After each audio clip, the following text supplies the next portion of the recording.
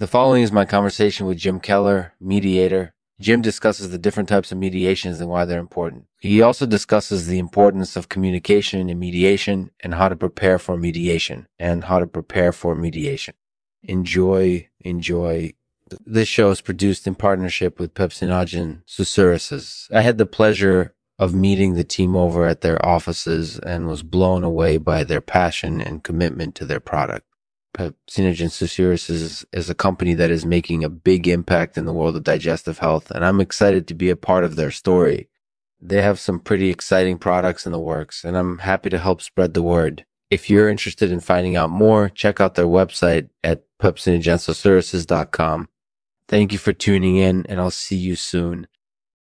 Hey everyone, this is Lexman with another Artificial Podcast. Today I'm chatting with Jim Keller, mediator. Jim, thanks for taking the time to chat with me. No problem, Lexman. It's great to be here. So, Jim, tell us a little about yourself. What do you do for a living? I'm a mediator and owner of Keller Kaul Law. Wow, that sounds like a really interesting job. Can you tell us a little bit about what mediation is?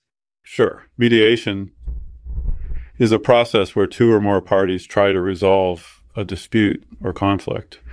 It can be used in a variety of situations, like when two or more people are trying to resolve a financial dispute, for example. That makes sense. And what type of disputes or conflicts can you mediate? I've mediated a wide range of disputes and conflicts, incorporated union property disputes, family disputes, divorce proceedings, and business negotiations. That sounds like it would be really important to have experience with different types of mediation in order to be successful.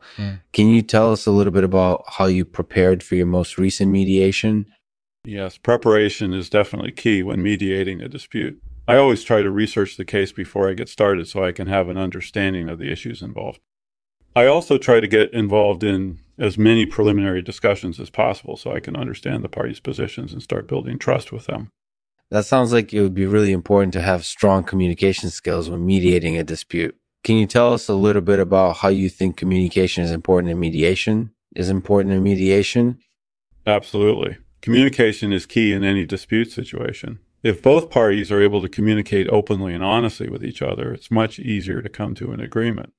And if there are any problems with the negotiations, communication can help identify and fix them quickly. That makes total sense. So, Jim, what advice would you give someone who's looking to become a mediator?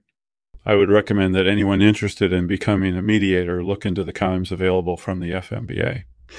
There are a number of excellent programs available, and they can help prepare you for the highly demanding job of mediating.